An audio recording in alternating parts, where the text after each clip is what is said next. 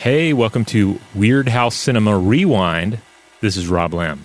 And I'm Joe McCormick, and of course it's Vault Time here on Weirdhouse Cinema. This episode is about the movie Demon Knight. It originally aired February 19th, 2021. You're in for such a treat. You're going to be dancing with Billy Zane in your dreams. Welcome to Stuff to Blow Your Mind, a production of iHeartRadio.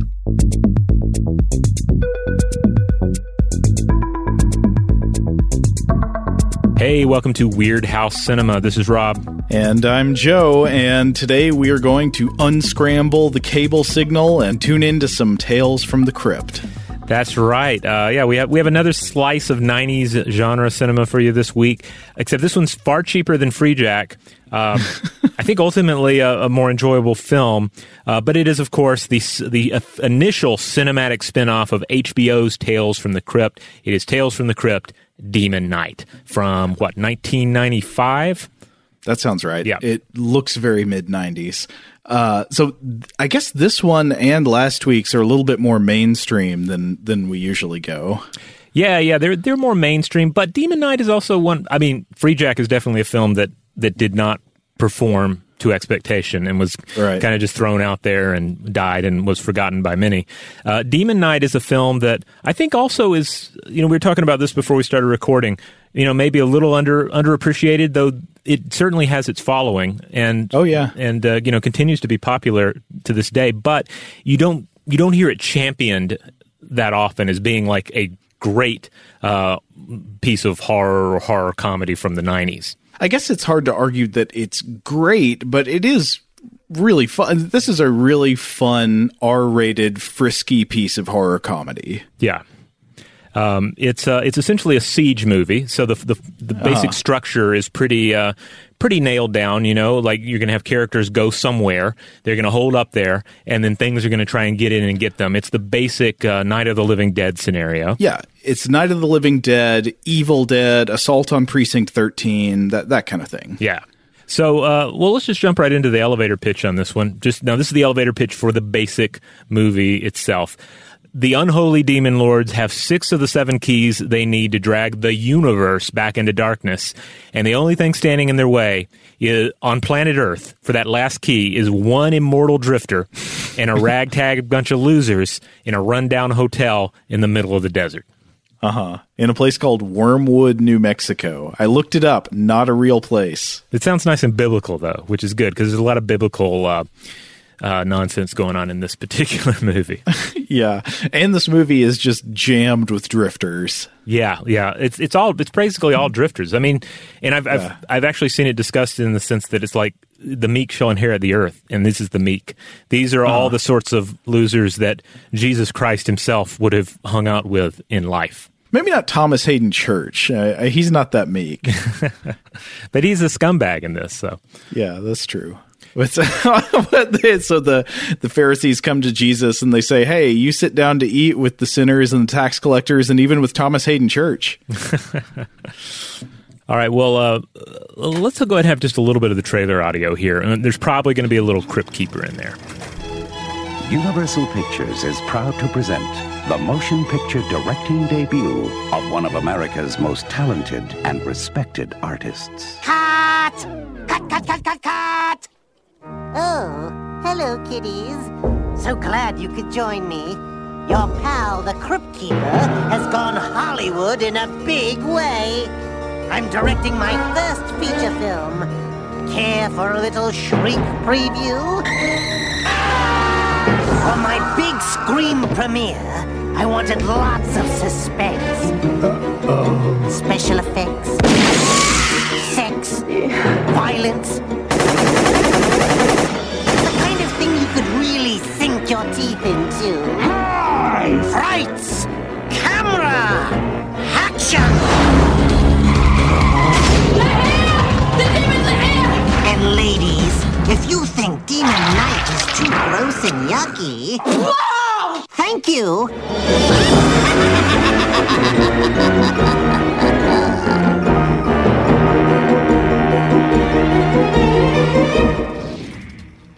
All right, so yeah, basically the idea here with the whole Tales from the Crypt thing is, Tales from the Crypt was like the show on HBO back in the day, and we've talked about it on the show before here on like some of our horror anthology specials around Halloween. It's based on the old horror comics, and each little story in the horror comic would be about some horrible person getting their comeuppance, and so each episode of Tales from the Crypt generally revolves around that as well. Yeah, to me, the opening theme music of Tales from the Crypt, I think it's composed by Danny Elfman. It just sounds like the 90s. And it sounds like being a kid in the 90s trying to watch stuff that you're not allowed to watch. Absolutely. It's the sound of, I think we may have made this comparison before, but it's the sound of a scrambled cable channel that you don't get that shows R-rated depravity all night and every day. Yeah, it really does.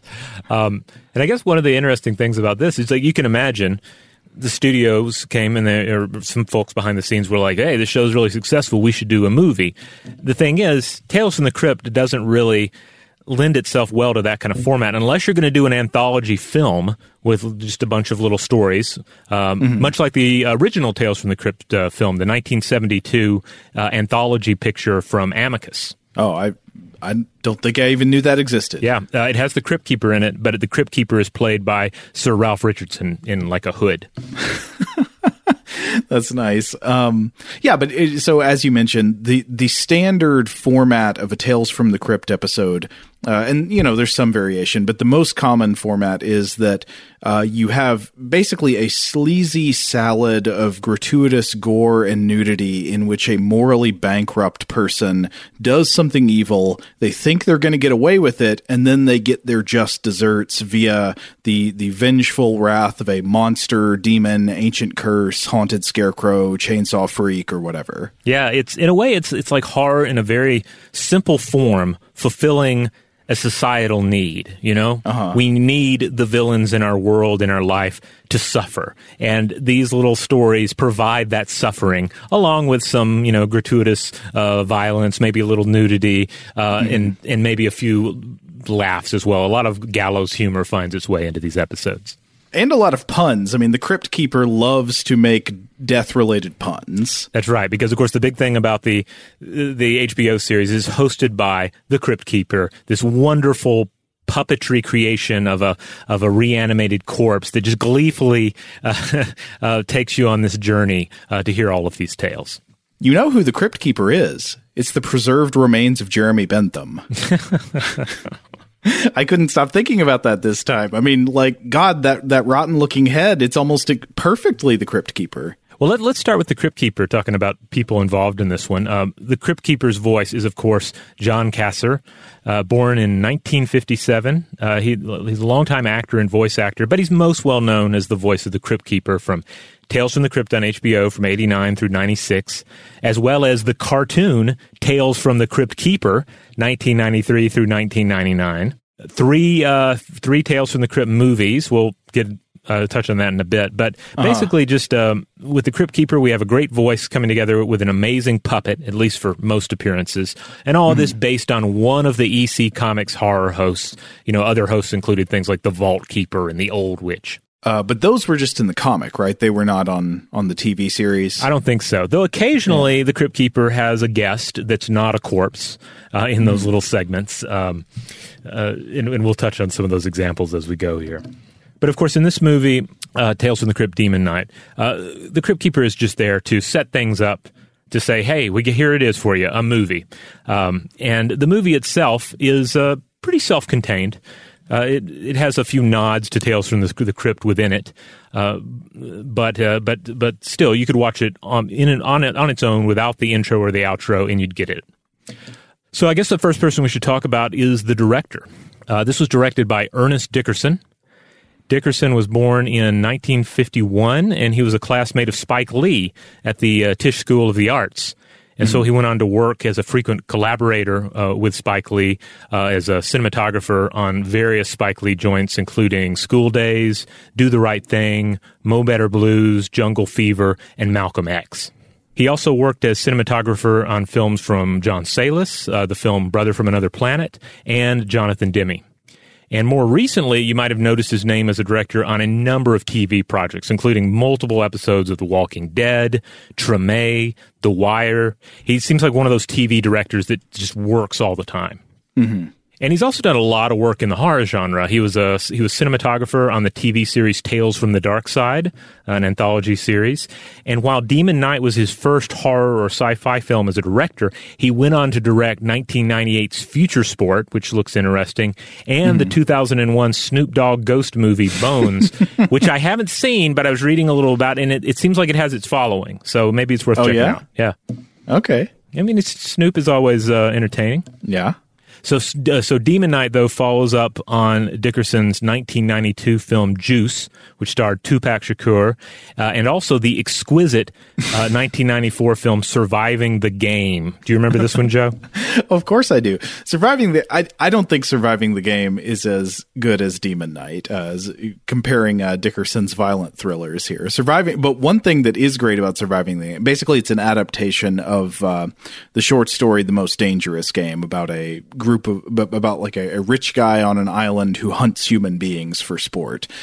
This adapts that to the modern world, and it's a movie about a character named Mason, played by Ice-T, who is homeless and depressed, and he gets offered a job by a guy who he meets somewhere, I think maybe at a place where they're feeding the homeless, and he gets recruited for this job to be a wilderness guide for a bunch of rich dudes, played by people like Rutger Hauer, Charles S. Dutton, Gary Busey, F. Murray Abraham, John C. McGinley. It is a real powerhouse cast. Like every person who could have played the cocaine king of the week in an 80s crime movie, they're one of the party of the hunters in this movie. And then of course the twist is once they get out in the woods, they tell Ice-T, okay, well, we're going to hunt you now. But Ice-T outsmarts them all. Yeah.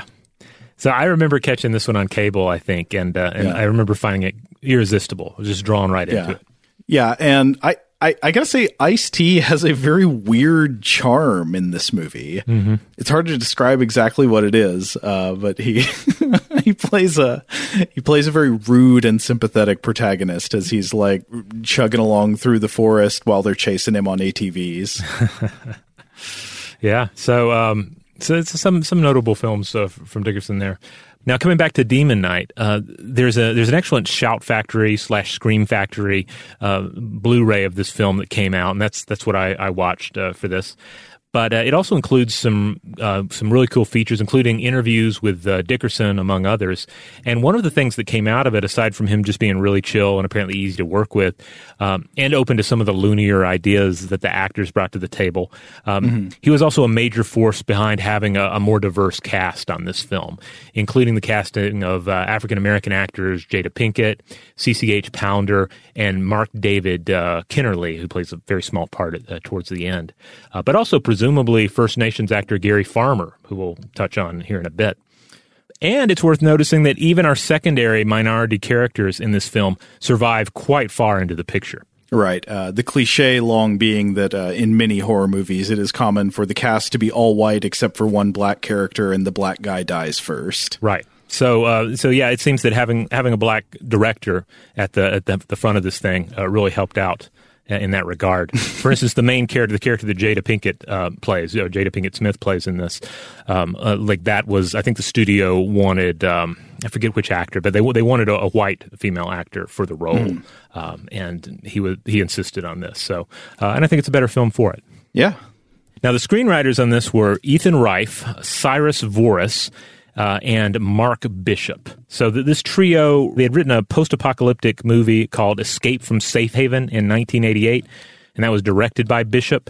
And Bishop didn't seem to go on to do much else in film, but Reif and Voris went on to do quite a lot, including 2008's Kung Fu Panda. They wrote that, and you'll find their names attached to anything involving Kung Fu Panda. They also wrote 2010's Robin Hood. That's the Ridley Scott version starring Russell Crowe. I didn't see it. Never saw that. Yeah. No. And Demon Knight was apparently a spec script that they had out there, and people were excited about it, and it got picked up by this Tales from the Crypt trilogy idea. Like the basic idea was like, let's do 3 Tales from the Crypt films will find the screenplays and we'll just put some Crypt Keeper at the beginning, some Crypt Keeper at the end, and you got yourself a franchise.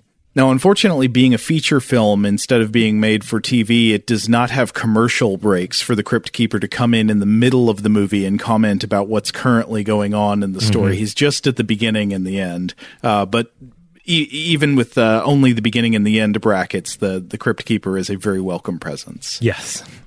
Now, apparently, I was watching some of the making of, and apparently there was some push and pull on the idea of like what the movie itself was going to be. The screenwriters really thought this is more of a hero movie. This is about a hero's journey, etc. And then everyone else was like, well, but it's a monster movie. It needs to be a monster movie. It's Tales from the Crypt. And then, ultimately it goes back to what we said earlier. Like, this is not a comeuppance film. It's not a film about a horrible person getting their comeuppance. It ends up really being more of a hero's journey kind of a story with monsters, but with the Tales from the Crypt branding. But also, I mean, I think Dickerson handles it exactly right in that it is not overly serious in any way. Like, it is a very loose, fun, frisky movie that does not ever stop to take itself too seriously. And the scenes that do get kind of serious, addressing like the recurring hero motif or whatever, those are brief enough to be kind of welcome, and then it quickly gets back to goofy, gory jokes. Yeah, absolutely. Well, let's start talking about some of these heroes. Again, Jada Pinkett, who would become Jada Pinkett Smith later on, she plays our hero, and this is Geraldine. It's one of those where I got prepared for it to be pronounced a certain way, and then it was not in the film. Well, actually, I think different characters in the movie pronounce her name different. And you might say, hey, that's not consistent, but then, hey, have you ever known somebody whose name, as written, could be pronounced different ways? People pronounce it different ways. Yeah. But we're going with Geraldine. Okay. Geraldine. Okay. I'm going to try and be consistent. I may just say Jada Pinkett. Anyway, she's in this. She had not yet married Will Smith, but she was on the rise here. She was coming off of the Hughes brothers' Menace to Society, as well as Jason's Lyric, and she would apparently go on to like really break out in 1996's The Nutty Professor. Then she was in Scream 2, the Matrix sequels, just to name a few. I saw that she's going to be in the upcoming new Matrix movie, so I forget who her character is, but whoever she is, she must survive the third film. Yeah. Now, let's see, this is not a hero. This is our main antagonist in the film, but we have Billy Zane as the Collector. Billy Zane is just wonderful in this movie. He is. Zane has a very punchable face in a lot of roles, and he's so punchable in this. He hams it up so much. Like, he's great at playing like a smug, privileged SOB in so many other films. I mean, especially Titanic comes to mind. But yeah, he's like a Looney Tunes character in this, in all the right ways. In the appropriate ways, he is just like a cartoon character. Oh, well, you included a detail that he, I think, revealed in one of the making of features you said you were watching, that once I read it, I was like, oh my God, it's absolutely right. The one about Aladdin. Yes, yeah. He says that he approached the role like he was playing the genie from Aladdin, except evil. And then you see it in everything. It's exactly what he's doing. He's almost Robin Williams, but a little bit less manic and more smooth, but smooth in a very sinister and silly way. He's perfect in this role. Yeah, this is apparently one of his favorite roles that he did, and yeah, he really shines in it. No matter what your opinion is of Zane in general, he's been in some real stinkers for sure. But yeah, this has just the right amount of Billy Zane, and and this was fun too. This was revealed on one of the featurettes. This was apparently Zane's first film without a hairpiece. So yeah, apparently he came in to meet Dickerson, and he brought in like a little suitcase, and he opened it up. And he was completely bald, and shaved down, and he showed him the hair pieces. He's like, which one do you want me to wear for the film? And Dickerson's like, I don't know, I like what you've got going on there. And so that's what they went with. Which is bald, right? Which is Billy bald, Zane yeah. Yeah. His bald head is exquisite. And I wonder if that inspired the scenes in the film where he's carrying around a suitcase, or maybe that was part of the script anyway. I mean, so we should say that in the movie, we said he's the villain, but he is the titular demon knight. He is a hell beast who's a kind of smooth-talking prince of the infernal realms who wants to do some kind of apocalyptic magic, and it involves him frequently getting out a suitcase and asking people to put a thing inside it. Right. Yeah. So he does have a suitcase around. So presumably a very similar suitcase that held his many different hairs. Now, you've got a lot of films listed as Billy Zane credits that almost none of which I had any idea Billy Zane was in. Oh, yeah. He was in 1985's Back to the Future. I didn't know that. He was in 1986's Critters. I had no clue on that one. Yeah, no idea. I guess he really stood out. I guess one of the early roles where he really stood out would be the 1989 thriller Dead Calm alongside Sam Neill and Nicole Kidman. And he's quite good in that. I've never seen it. Oh, it's good. It's a really good, solid thriller. Uh-huh. Well, is that the one where he plays an evil guy on a boat? Yep. Yeah, it's a thriller That's probably oversimplifying it, but... Yeah. I mean, I haven't seen it in forever, but I remember it as being quite good.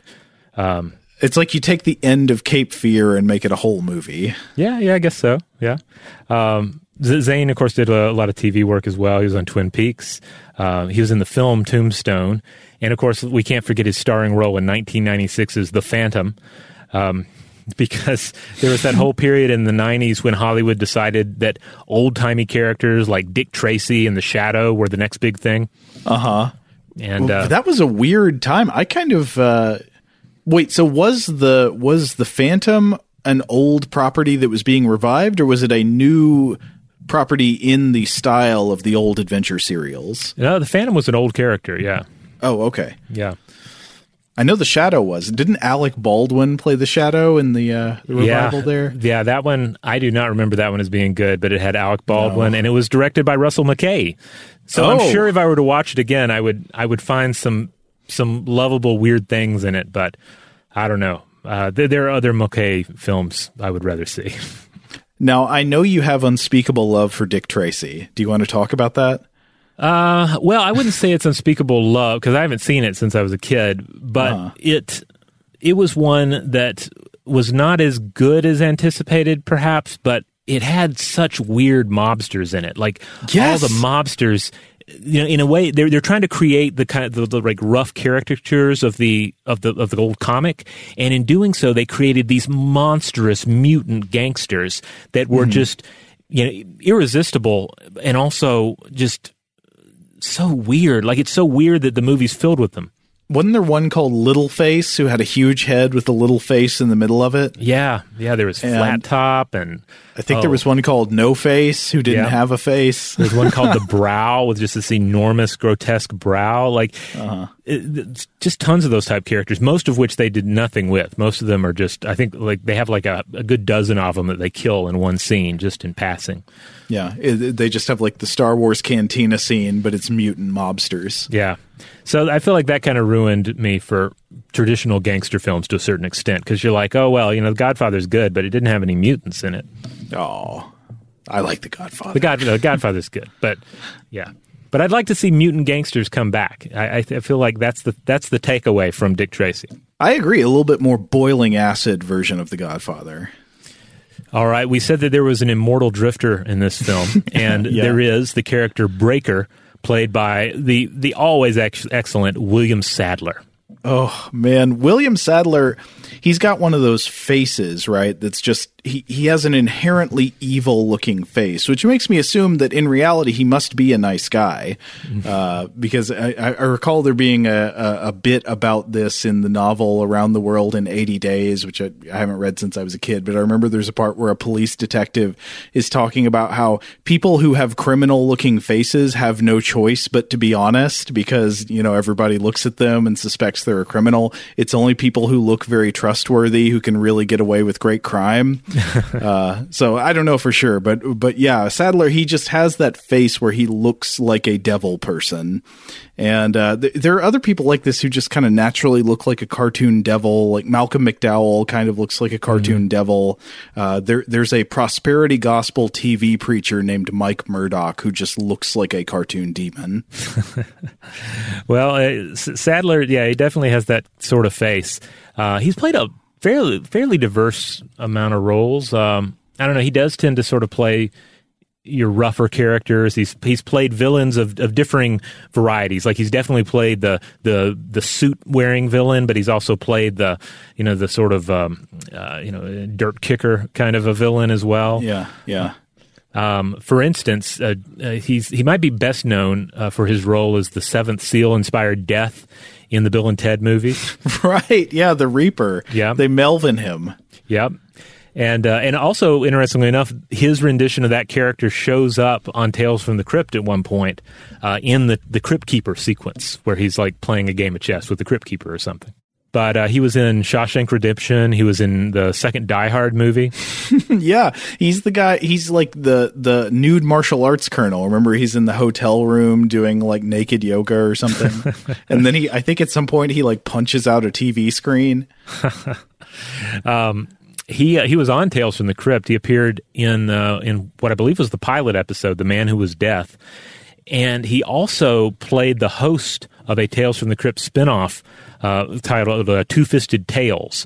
This apparently wasn't picked up. They ended up just using the 3 episodes, I think, that they shot, using them as Tales from the Crypt episodes. But he had this whole persona of Mr. Rush, a crazy old cowboy in a wheelchair. And if you look it up on YouTube, you can find clips of it. It's like he's just completely over the top in the role, as one should be. Oh, yeah. William Sadler is always like a high-tension cable. You know, he's like one of those like steel cables that a tram car rides along. Yeah. But yeah, throughout his career, he's played very serious characters, and he's played just, real live wires. He seemed to have a tremendous amount of range there. But you don't see him, I guess, playing the hero as much. No. But in this one, because he's got an evil-looking face. Yeah. Yeah, but it works here because he's supposed to be. He's a guy on the very margins of law and society. Mm-hmm. Yeah. All right, some of the rest of the cast here. CCH Pounder, we already mentioned. She plays the character Irene. She's a talented actor, probably best known for her role on The Shield. She was in Avatar. She was in RoboCop 3, and a lot of TV work. I think she does one of those big crime TV shows now, doesn't she? Like NCIS or something. I think so. Yeah, that's the sort of show that she seemed to get a lot of work on. Now, another character actor in this is somebody you'll recognize from previous episodes of Weirdhouse, and that is Dick Miller, who plays Uncle Willie. That's right. Yeah, I would say this, whatever you expect of a Dick Miller character, you will get it from this film. He's not really playing against type or anything, but it's a substantial role. And I found out on the special features for this one, this was his first time in his entire career in which he wore prosthetic makeup. Oh, wow. Yeah. I assume this is for the part where he turns into a demon, not for his regular appearance. Because here he is, like you say, playing perfectly to type. He is just a whiskey guzzling drifter. Yeah. And there's some great drifter-to-drifter relations between him and William Sadler. Yeah, they have some good scenes. Apparently, Dick Miller was, in all these older films, these Corman films and all. So apparently the effects guys and Dickerson himself, they were just super thrilled to have Dick Miller on the picture because, this is a guy that was in all those old films that they grew up watching. So, so that's pretty cool. Weren't you a vacuum salesman in a movie I saw when I was a kid? Yeah. Didn't you get taken down to the furnace by the Marlboro Man? It's like I've seen you die so many times. How about one more time? Let's see. Thomas Hayden Church is in this, plays a character named Roach. Church is kind of like a younger, handsomer William Sadler in some ways. Yeah, in this movie, he plays this swaggering creep, but with a luxurious, like, Jethro Tull roadie hair. Yeah. And he's also wearing a Trent Reznor style see-through t-shirt. Yeah. Yeah, he's absolutely hateable in this role in all the right ways. Like he really makes you hate this character. This was only his third film role though. Wow. Yeah. Huh. Yeah, he'd go on to, I think he'd already been on the show Wings, and that's what he was mainly known for, but he went on, of course, being Sideways and Spider-Man 3. Now, the movie, of course, like any good horror movie, especially any good horror movie from the 90s, has its share of useless cops. Yeah. And we have two useless cops in this, one of which dies pretty soon. The other is the Deputy Bob Martell, that survives very long into the film.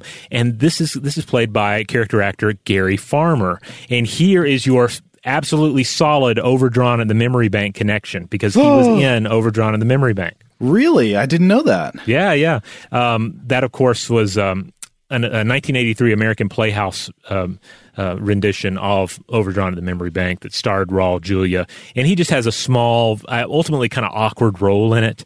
But he went on to be in a ton more stuff. So he was born in 1953. He's a Canadian First Nations actor. And let's see, for instance, he went on to be in Dead Man, the Western with Johnny Depp. The Jim Jarmusch movie, yeah. Yeah.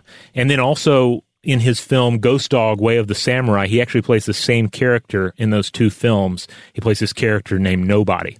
Okay, yeah. And he was also apparently under consideration for the role of Dr. Gonzo in Fear and Loathing in Las Vegas, but that didn't come together for some reason. Oh, that ultimately went to, what's his name? Benicio del Toro? Yes, Benicio del Toro, yes. You know what? Actually, I should go back on what I said earlier, because I said that this movie has useless cops, and it is a very reliable trope of horror movies, especially like horror movies of the 90s, but it's pretty much always there that you can just count on cops to not be useful in them. You know, like right. you run up, you never have the scene where you run up to a cop and say, there's a monster chasing us, and they whip out their gun and say, where? Get behind me. No, it's always like, calm down, Missy, and then there's just like a claw sticking through their face or something. But in this movie, Gary Farmer's Deputy Bob, he becomes more useful as the movie goes on, and then is actually kind of heroic by the end. Yeah. Even though he, as a character actor, he has this kind of like bumbling quality to him, that plays well to comedy, and he does some good comedy in this. But yeah, he also, they do more with the character than just have him fumble a gun and get killed by a monster. All right, another interesting character we have in this is Charles Fleischer, who plays his character Wally. I think this is a character, a lot of you may not recognize his name. Some of you may not even recognize a picture of him, but you would recognize his voice, at least one voice that he does, because he was the voice of Roger Rabbit. Wow. And outside of that, he often plays weirdos. He has a real kind of like weirdo look to him. He plays that kind of character well. He doesn't disappoint in this film. He plays another weirdo. He plays a very awkward guy in this movie. But he's I've seen him in a number of things. He had a fun recurring role on Jonathan Ames' TV series Blunt Talk. So he's always a treat when he shows up, but he doesn't show up a lot in things I watch. Now, we know that Ernest Dickerson was himself cinematographer on a bunch of other movies, so he's directing here. Who does the cinematography? One Rick Boda, or Bota, B-O-T-A, who went on to direct not one, not two, but 3 direct-to-video Hellraiser sequels right in a row. Hellseeker, Deader, and Hellworld. I believe that's going to be your numbers 6, 7, and 8 in the Hellraiser series. I would say that is not a high point of the series. But it's weird because those are not very good Hellraiser movies, but I like his cinematography style in the movie. It's nothing, it's nothing all that artistic, but it's very fluid. I mean, like, it's good in the sense that it's the kind of good filmmaking that you're not thinking about technique. Yeah, and it has some nice use of gels in places that kind of give it that Tales from the Crypt vibe without like overdoing it. Right. Like you see a similar thing done in what was the Stephen King Creepshow, where this was also an homage to horror comics of old. But there are scenes in that where they just go crazy with the gels to create these kind of comic book colors. And there's a little of it in here, but it feels a lot more restrained.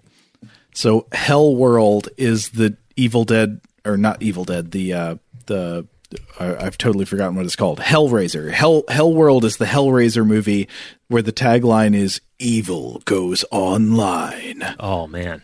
It's the one where they go to So I think it's supposed to be that Pinhead is in a computer or something, but then nobody ever really goes online in the movie. I was talking to my friend Chuck about this not too long ago. He pointed out that it's really a very offline movie. It's about a party. People go to a big party at somebody's house, and Pinhead starts killing them. Oh, wow. Well, yeah, I never saw any of these three Hellraiser films in particular, but they all had Doug Bradley in them, at least a little bit, so they have that going for them, I guess. Hellworld also has Lance Henriksen. Oh, yeah. Oh, I think I read about that, where they were able to get him for the role because he happened to be in, I want to say these were filmed in Romania, and he was in Romania already filming some other role, and they're like, hey, we can get Lance Henriksen. He's got another day or two on his hotel room, and they did it. Perfect. Serendipity. Yeah. Now we mentioned that the cinematography of the movie is quite effective. It's nothing too flashy, but it's fun and it's loose and it's very fluid, and you're just right in there in the action. I would say the same thing for the makeup effects in the movie, which are quite good.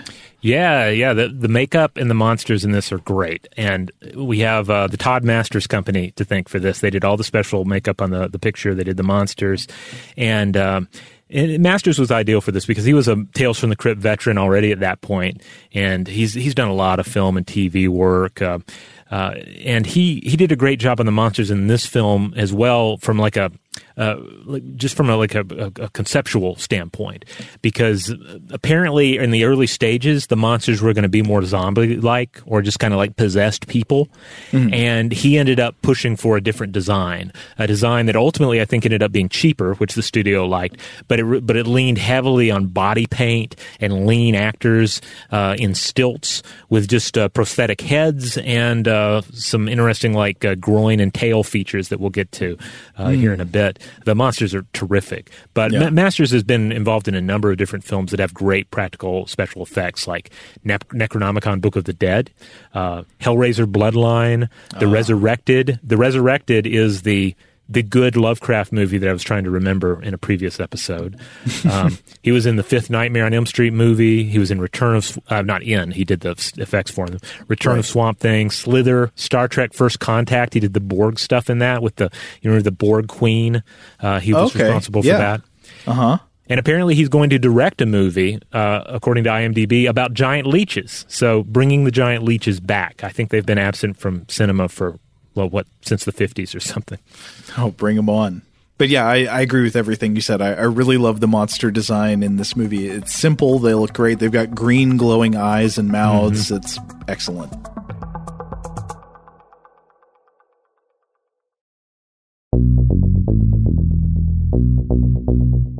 All right, well, let's jump into the film itself. Let's roll through the plot.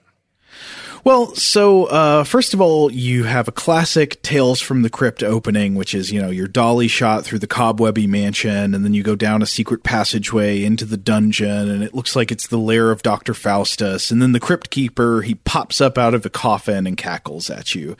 And as I said before, all the sound effects here, it's the Tales from the Crypt music is playing, and then you get the Crypt Keeper laugh. That is such a powerful auditory cue to 90s childhood mindset. I showed just the opening to my son to see how he would dig it, and he did not dig it. He found it. He found it frightening, and he did not want any part of it.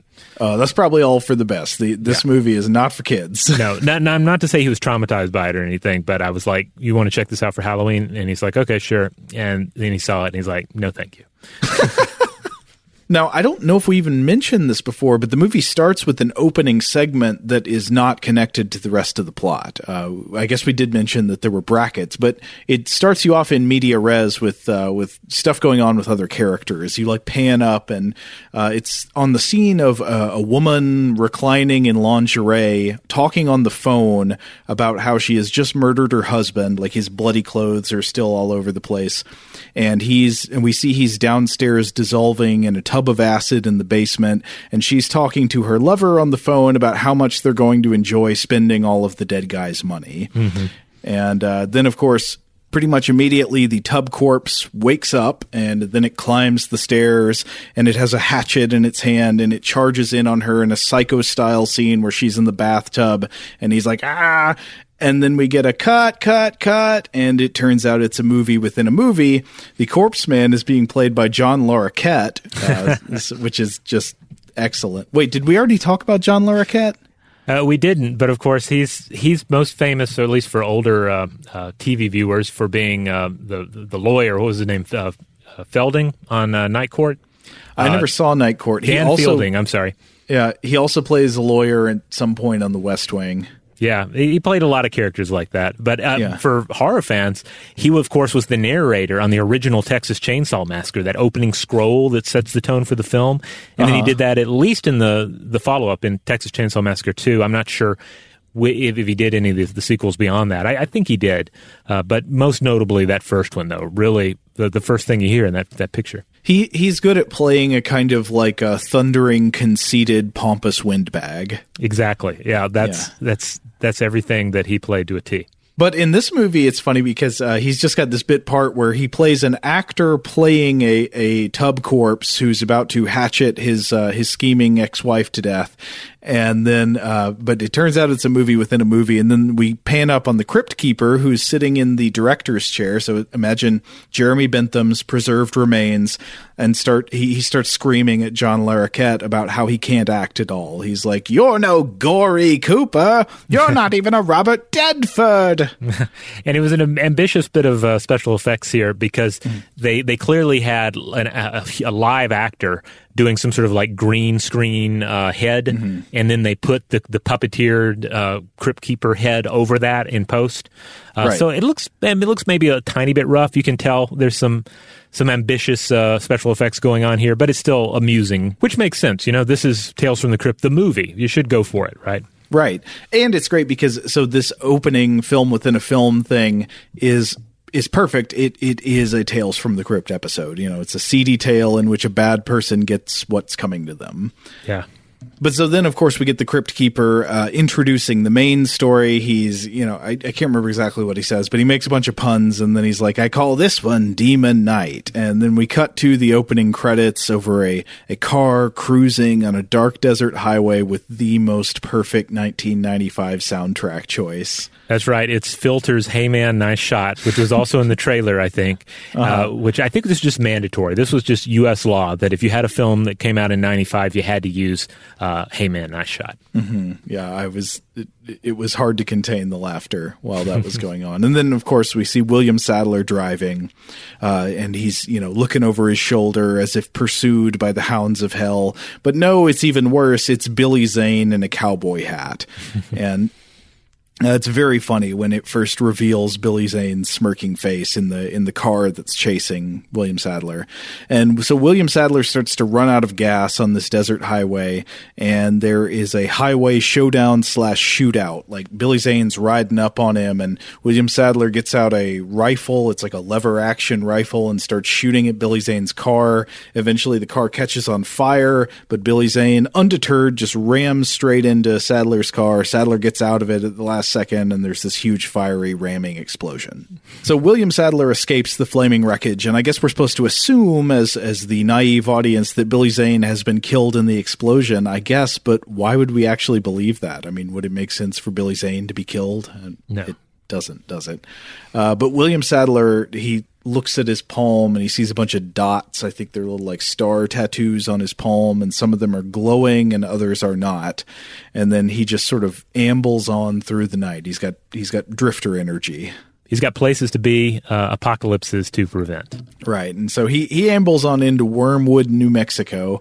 Again, not a real place, and goes up to a diner called the Halfway House Cafe and immediately starts trying to jack cars. Like, he gets out a butterfly knife and is sticking it in the keyhole of a car outside in the parking lot. And a kid comes out and he's like, "Hey, are you stealing my daddy's car?" And he's like, "No, I'm just testing the lock." Wormwood, New Mexico seems like a very interesting place because not only do they have drifters, it seems to be exclusively populated by drifters. Like, I want to meet other drifters that make up this town, like Mayor Drifter and the rest of the post office. Like, everybody's kind of like a suspect drifter type character. It's a drifter community. The characters in the town who are not drifters, they're written in such a way that they're like one decision away from being a drifter. Yeah. I mean, we all are, really, but especially these characters. So anyway, a bunch of people run out of the diner. I think one of the people who runs out is Thomas Hayden Church, but a bunch of people run out, and then they run William Sadler off. So he's chased off into the night, where he runs into Dick Miller as an old drunk. And they share some whiskey and commiserate for a bit. And then Dick Miller tells him that, hey, I know a place where you can bed down for the night. And so they're funneling him toward this old church. You can immediately tell the sort of plot mechanics that are happening here. We're sieving all of the characters into this one fortress location. Now, fun fact about this location, it looks really great. It looks phenomenal. But when they went to put the film together, Dickerson particularly did not want to film at night and have like really long nights of shoots for the cast and crew.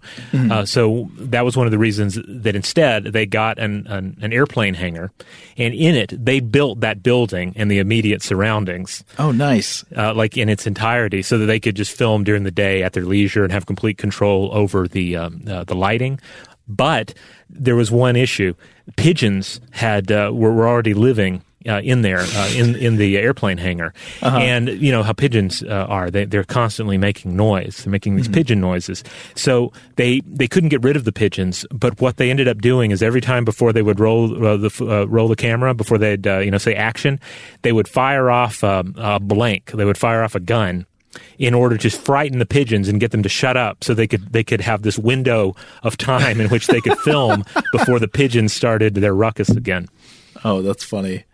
Somehow I feel like I could kind of sense that it was indoor for outdoor, even though that it's a vast expanse. Like you can't see the walls of the airplane hangar or anything, but that's good. And I think I've said this on the show before. I, for some reason, always really enjoy a good indoor for outdoor set. Well, it can make a very surreal environment, and it makes sense for this film because the only exteriors we have are this loathsome former church in the middle of a desert at the end of the world, and then one flashback to the crucifixion. So it makes sense that we have this sort of alien environment created by shooting everything inside of an airplane hangar. Exactly. But so what is this church? Dick Miller explains to us that it's a church that isn't a church anymore. He says they decommissioned it in the 50s due to lack of interest. That's the official terminology on the decommissioning form. Right, yeah.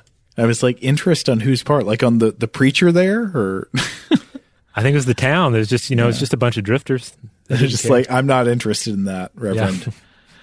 But so it turns out to be this boarding house. It's like a desert hotel sort of, and it's like we said, it's like the Evil Dead cabin for the movie, the fortress of order that will collect the characters and then fall under attack. It's the supernatural Alamo. Yeah.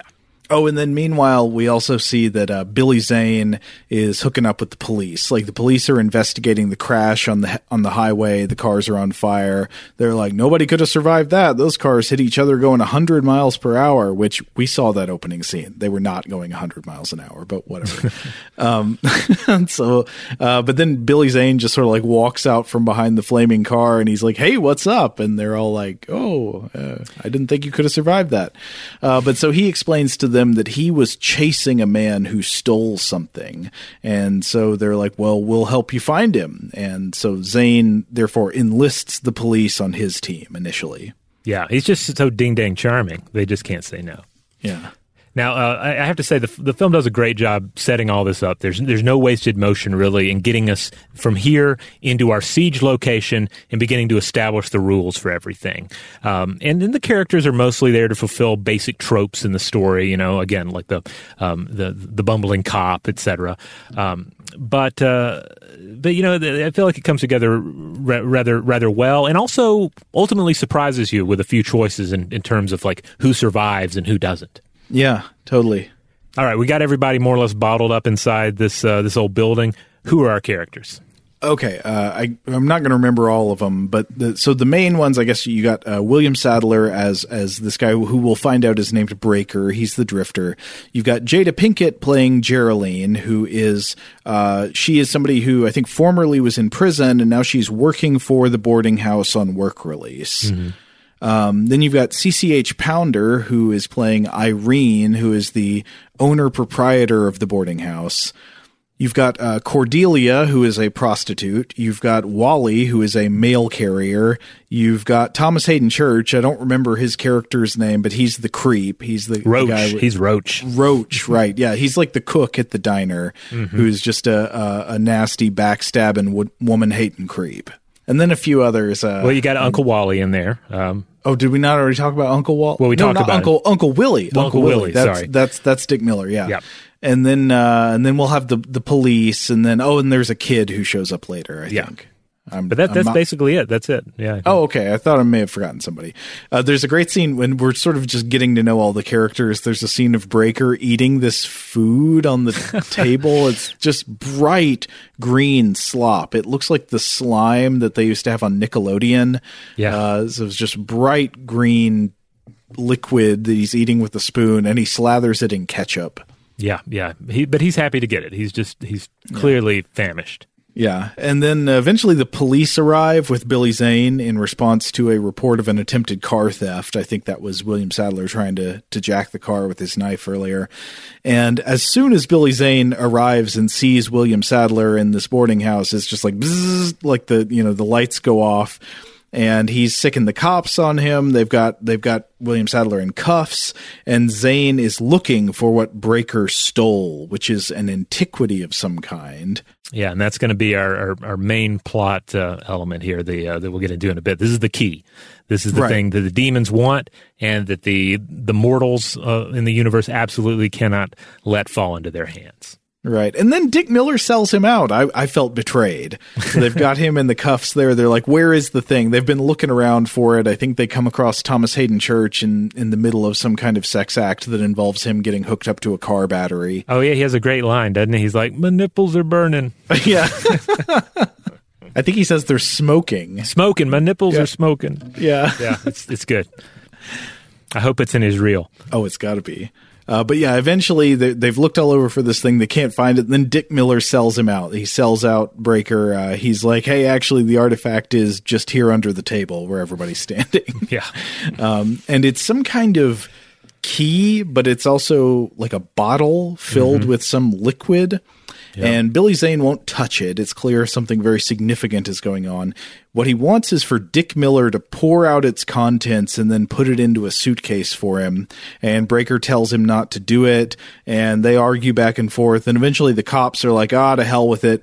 Both of the cars from this car crash were stolen. You're both going to jail, and we'll figure it out later. So they try to take Sadler and Zane off to jail, but then Zane, I think a switch flips, and he comes off the leash with an excellent punch right through the sheriff's head, Ricky-O style. Yeah, except unlike Ricky-O, it's got this wonderful awkwardness of the head being stuck on his fist, on his arm. So it's like having to try and get that off of his hand.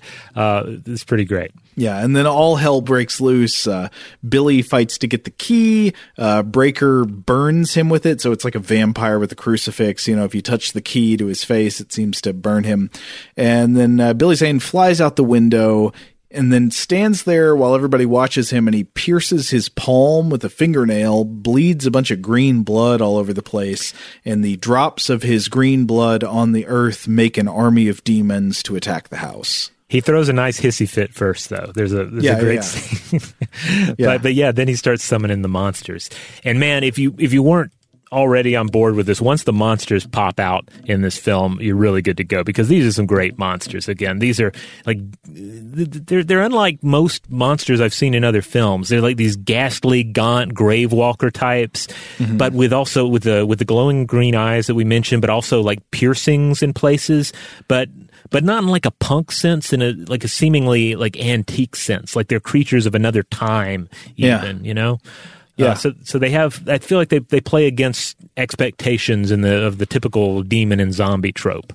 Like the jewelry you might find in like an ancient grave or something, you know, like ancient Egypt or Sutton Hoo or something. Yeah, they have kind of a djinn quality to them, and they have a great silhouette to them. You know, it's kind of like when you think of like having a good logo, they say, well, it has to be able to work in black and white. Or when you think of like iconic characters like Darth Vader, you can recognize him by his silhouette. And these monsters cut a really signature silhouette, which is key because they're often just you see some great close-ups of them, but they're often just in the background, in the shadows, kind of creeping about and all.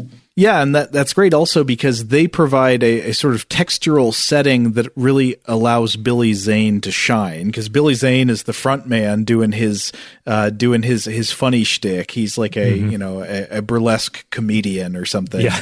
And then he's got the green-eyed goblins all slinking around behind him to back him up. They're his chorus line. Yeah, absolutely.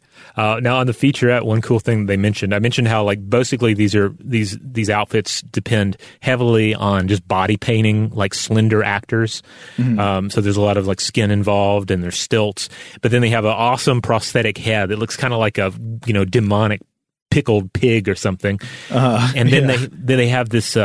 Their groin and their that area is covered up, and they have these tails, these like stunted tails that wag, and apparently those were radio controlled, and the actors had to stow the battery like high up between their legs, so it was quite a demanding role of stilts, battery between your leg, big piece of prosthetics over your head, but the end result looks tremendous. I totally agree. So once these monsters are in play and Billy Zane's outside trying to cause trouble, we've got scenes of William Sadler running around the house trying to seal up the openings, like seal up the doors and windows with blood from this key. And then we get flashbacks of the crucifixion of Jesus involving green-eyed demons and lightning strikes. Yeah, and again, it has an excellent otherworldly feel to it. Like this could be the crucifixion on an alien world. Which, especially since it seems a bit different, because I mean, some of you, if you've ever went to Sunday school, if you've ever read your Bible, you probably don't remember the hooded demons that are showing up and chasing people around at the foot of the cross. But it happens here. History is written by the victors. The demons lost that struggle, so they got written out of the story. This is funny because it made me think about what is the best Golgotha scene ever in a horror movie. And another one that occurred to me is Lair of the White Worm by Ken Russell, which is an awesomely weird movie that we may have to cover on here someday. Oh, yeah. That one has a good one. I feel like maybe there's at least one other Ken Russell film that has a crucifixion scene in it. Doesn't it show up in his acid The Devils? Movie? Well, maybe in The Devils, but also in the Altered States. Right? Oh, the one where William Hurt is sort of playing R. Gordon Wasson, or maybe he's playing, what's his name? The guy you did an episode about. Oh, John C. Lilly, yeah. Yeah. I think that one has a weird crucifixion in it. There's also an excellent otherworldly crucifixion scene in The Ninth Configuration, the 1980 film directed by William Peter Blatty and written by him based on one of his novels. Yeah, it's that one, that's a weird film we could discuss, and it's got some great performances in it.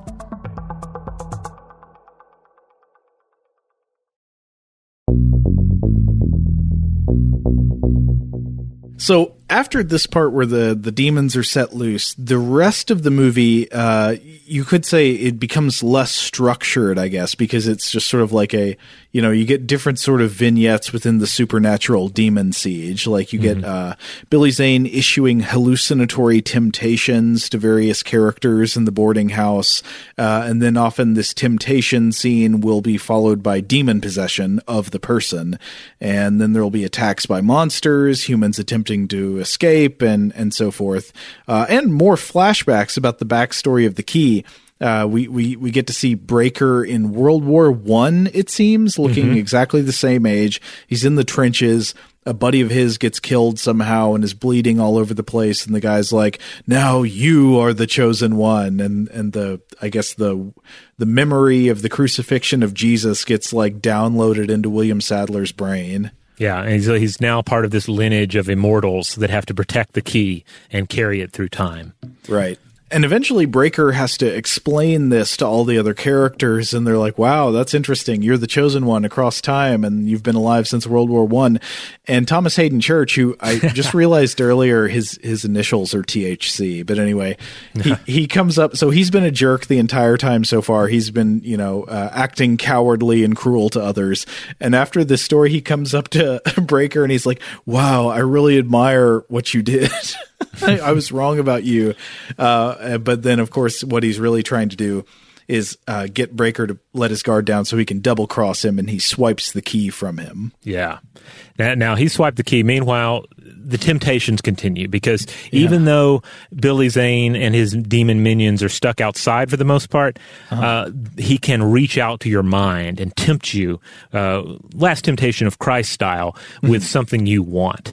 And some of these make for some nice, fun little sequences. For instance, when he's tempting Jada Pinkett's character, this is the sequence where it's like it feels like it's in a parking garage, and there's this weird scene of her face on a screen, and they're like demon hands on the other side pressing against it. And then when that rips open, she sees this image of Breaker like being torn apart by the creatures, of them eating his entrails. Yeah. Well, I think Billy Zane's tempting her with the idea that he could make her like rich and famous. Yeah, and she'll see the world. Yeah, she'll see the world. Oh, it's like the Vivitch, wouldst thou like to see the world? And it seems Jada Pinkett really would like to see the world. Like, she's interested in this temptation, though she doesn't fall for it. She's got the heroic constitution to resist the temptation. I'm not sure what would that saving throw be in D&D. Well, I guess that would be that'd be like a wisdom saving throw. I guess. Yeah. So maybe a charisma. I don't know. Depends how you play it. Probably wisdom.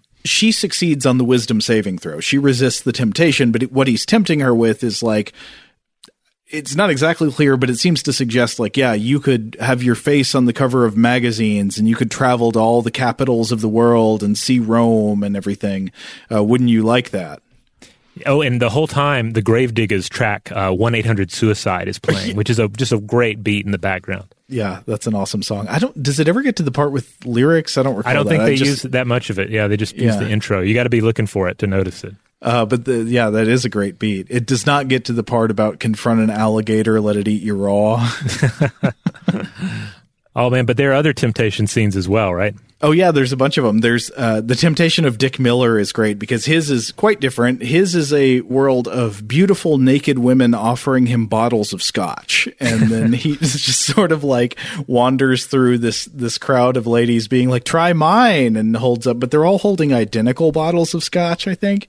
And then he goes up. Maybe Dick Miller is just dedicated to one brand. I couldn't tell what brand it was. They've got the labels turned away. But then he goes up to a bar, and then it turns out Billy Zane is the bartender in this temptation dream. And so he's a friendly bartender who offers him booze, but I think is also supposed to be Hunter S. Thompson. Was I mistaken here? No, I think you're right. It's very, very much a Hunter S. Thompson look he has going on behind the bar there. Yeah.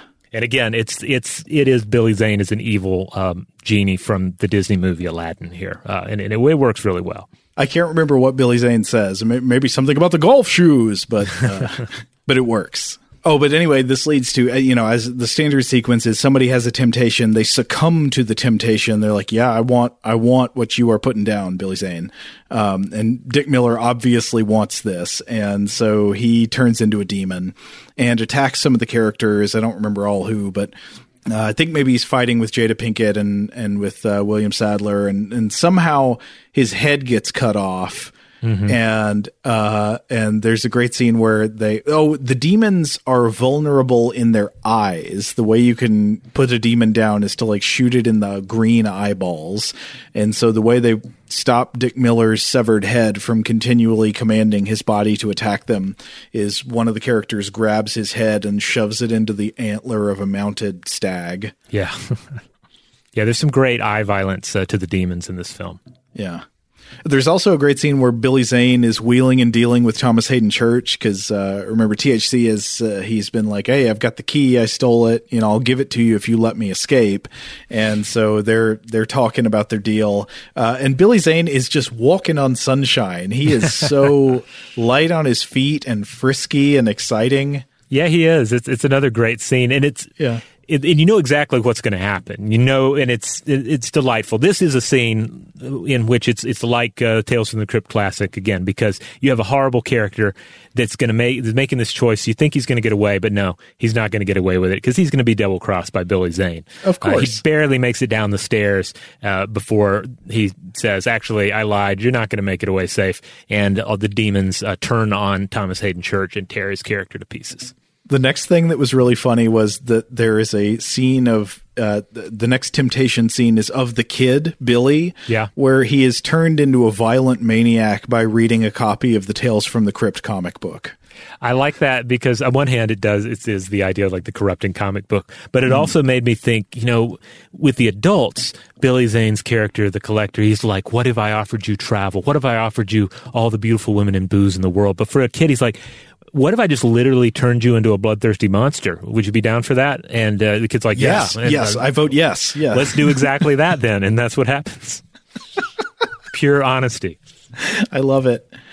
Now, as the characters, it's the kind of standard thing where in one of these supernatural Fortress Siege movies where the characters are continually driven further and further into retreat, like further back into the Bailey or whatever. Mm-hmm. And so at this point, they end up retreating to the attic, and at each point of retreat, there's some kind of battle that goes on. And we get some chances for characters to actually be like courageous and be heroes. So Deputy Bob and Irene at one point, like, suicide bomb a bunch of the demons with a vest made out of grenades. Yeah, they've been watching Aliens. Right, did they? Yes, they pull a Vasquez. And it's kind of sweet. Yeah, it is. Yeah. And then, of course, Breaker bites it as well shortly thereafter. Yeah, he gets maimed, and then, of course, he's like, oh, they got me. You got to become the new chosen one, to Jada Pinkett. Mm-hmm. And she's like, what? But I guess, she, like, catches his blood, I think, in the key. And it's just understood that, yep, from now on, she's just going to be immortal and carrying this key around. But then Billy Zane comes in for one final showdown with Jada. And I got to say, at the beginning of the scene, he's got on sunglasses that make him look like Riddick. Oh, pre-Riddick, but kind of like Riddick, yeah. Wait, what kind of Riddick? Like pre-Riddick. The Riddick didn't exist yet, right? Oh, I guess not, yeah. Like maybe Vin Diesel eventually he saw Demon Knight and he's like, that's the look I'm going to steal. Right, exactly. No, I'm not saying they're imitating Riddick. I'm just saying he does look like him. I guess with the goggles. They look kind of like, almost like wraparound goggles, yeah. Yeah. But there's another temptation scene where I guess he's trying once again. I think he's trying to convince Geraldine to marry him. I didn't exactly follow what was going on. I think that was it. Basically, it's like, well, I've won at this point. I'm going to kill you, but if I could turn you instead, if you marry me, then I'm even more of a success back home in the hells. Right. So he's like, I'm gonna shoot the moon. I'm going for it. He's feeling on top of it, and so he makes the offer. Yeah, and Billy Zane, he is on broiler mode in this scene. He is like, the energy is electric, and there's a part where infernal lightning erupts out of his groin. I don't know if that's explained why. He's just been like talking, and then like lightning shoots out of his crotch. That was in the featurettes. It was mentioned that this was Zane's idea for the character, and Dickerson was like, "Let's do it. Let's roll with it. Let's give it a shot." Good choice. Yeah. And then there's a good climax that involves Jada Pinkett the whole time. She somehow has gotten William Sadler's blood in her mouth. Mm-hmm. And the whole time Billy Zane's like asking her, well, what do you say? He's trying to get her to say something and she won't. And then it's revealed that, she hasn't said anything because she still has the blood in her mouth. The blood of Christ, I believe, somehow. Okay. So we can go ahead and talk about this real quick. The idea is that this key with the special glass container portion of it here. It was used to collect the blood of Christ at the crucifixion. And it's like the Grail myth, yeah. Yeah. And there's still a little Jesus blood in there, but it's been replenished with other people's blood, especially the blood of the chosen ones over time. So I'm not sure how the genetics of that works out or if that's important for holy blood, hurting demons, but that's apparently how it's supposed to work. Right. And so she's got this blood in her mouth, and what do you know? She spits it all over Billy Zane's face, and that defeats him in the end. Yeah, a great melt. It's a great death scene because he melts a little bit.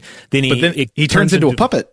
Yeah, he turns into a giant skeletal demon, and then he explodes. They just do all the things. Like the FX team they had no chill on this film. They were just 100 miles an hour the whole time. And so I guess we're just going to assume that now Jada Pinkett is going to live for 80 years or whatever until eventually she has to find the next chosen one to put her blood into so they can go on, preventing Billy Zane from taking over the world. Or I guess it's not Billy Zane. I think he's destroyed. There's just going to be a new collector from hell chasing her around. Right, and we see him at the end. Yeah. Because she gets on a bus, and when she gets on, she does the thing with the blood that's done throughout the film where you form a seal that the demons cannot cross. And then this other guy that has a briefcase for the key, he sees it, and he's like, no, I'll wait on the next bus. And so the chase continues. And it potentially sets up a sequel that we never got. But, man, I think it would have been good. Would have been far preferable to Bordello of Blood, which was the actual Tales from the Crypt film to follow. I never saw Bordello of Blood, but I remember when I was in elementary school, a friend of mine telling me about how his mom had a copy of that movie on VHS. And I was like, I did not know what Bordello meant. And I knew nothing of Dennis Miller. I mean, yeah, well, yeah, it definitely has Dennis Miller in it. I never saw that one. There was even a third one that was, I think is even less worth seeing. I think it may have Tim Curry in it, but it's like a New Orleans zombie kind of a thing. How could a movie with Tim Curry be not worth seeing? I don't know. It just doesn't. It does. I just don't. It doesn't call out to me. Maybe other folks have seen it and they can tell us how it is. But I also understand that like some releases of it didn't even have the Crypt Keeper sequences on it. They released it as its own thing, and then other versions they put the Crypt Keeper back on. But it's also not really top shelf Crypt Keeper puppetry going on. So it just sounds. It sounds like it would be sad to watch. I'd rather stick with Demon Night and like the really great Tales from the Crypt episodes. Okay. Now, in turn, we've already talked a good bit here about the monsters and so forth. I guess it is worth noting that we do have holy relics that are at least alleged to contain the blood of Christ. I was looking around a little bit. There are a couple of relics of the holy blood. There's one in the Basilica of St. Andrea. There's one that at least was at some point in Westminster in England. There's the relic of the precious blood in Weingarten Abbey in Germany. So the idea of this key containing the blood it does seem to be based on actual holy relics that allegedly contain holy blood. Yeah, I think also this ties into the Grail legend, like the idea that at the death of Christ, that Joseph of Arimathea held a Grail that caught the blood of Jesus dripping from the cross, and that somehow later he brought with him like containers of this blood to other places. I think like that's part of the local Glastonbury legend in Britain. Mm-hmm. Now, I don't know if any of these have actually been used against demons, though, but perhaps, perhaps. Man, there's so much they could have done with the sequel, though. You know, they could have had a thing where, all right, she's on the run, as always. The demons are after her. But then where does she wind up? A genetics laboratory. What do they want to do? They want to use the precious blood in the key. They want to try and clone Jesus or something, and then that becomes a whole plot element. But then he'd be a mutant because he'd be like part Jesus, but then also part William Sadler and part Jada Pinkett. William Sadler is Jesus Christ in Demon Knight 2. There's still time. There's still time. Ernest Dickerson, if you're listening, please make it. I will watch it. I will take all my friends to see it. I will as well.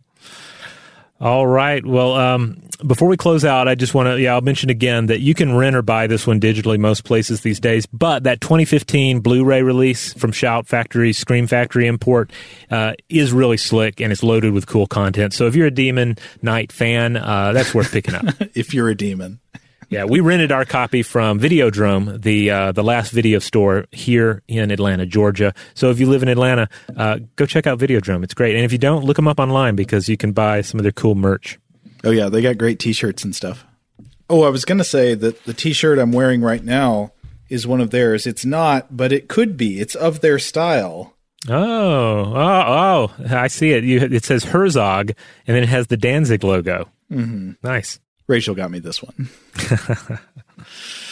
All right. Well, anything else we need to say about Demon Knight before we close the crypt on this one? I think that wraps it up, but I'd just say again, great fun. Yeah. As always, we'd love to hear from everyone out there. Do you have memories of seeing this when it came out or discovering it later on? Do you have particular episodes of Tales from the Crypt that were your favorite? We'd love to hear from you about that as well. Or just any of the other elements in this, be it Holy Blood or really cool demons. It's all on the table. Dick Miller movies that we should add to the list? Let us know. In the meantime, if you want to check out other episodes of Weirdhouse Cinema, it publishes every Friday in the Stuff to Blow Your Mind podcast feed. Also, I try to put up a blog post about the Weirdhouse series at semutamusic.com. That's SEMUTA music.com. It's just my own personal blog. We don't have anywhere else to put blog-type content these days, so I'm just slapping it up over there. Long may you slap. Blogging and slapping. Huge thanks, as always, to our excellent audio producer, Seth Nicholas Johnson. If you would like to get in touch with us with feedback on this episode or any other, to suggest a topic for the future, or just to say hello, you can email us at contact@stufftoblowyourmind.com.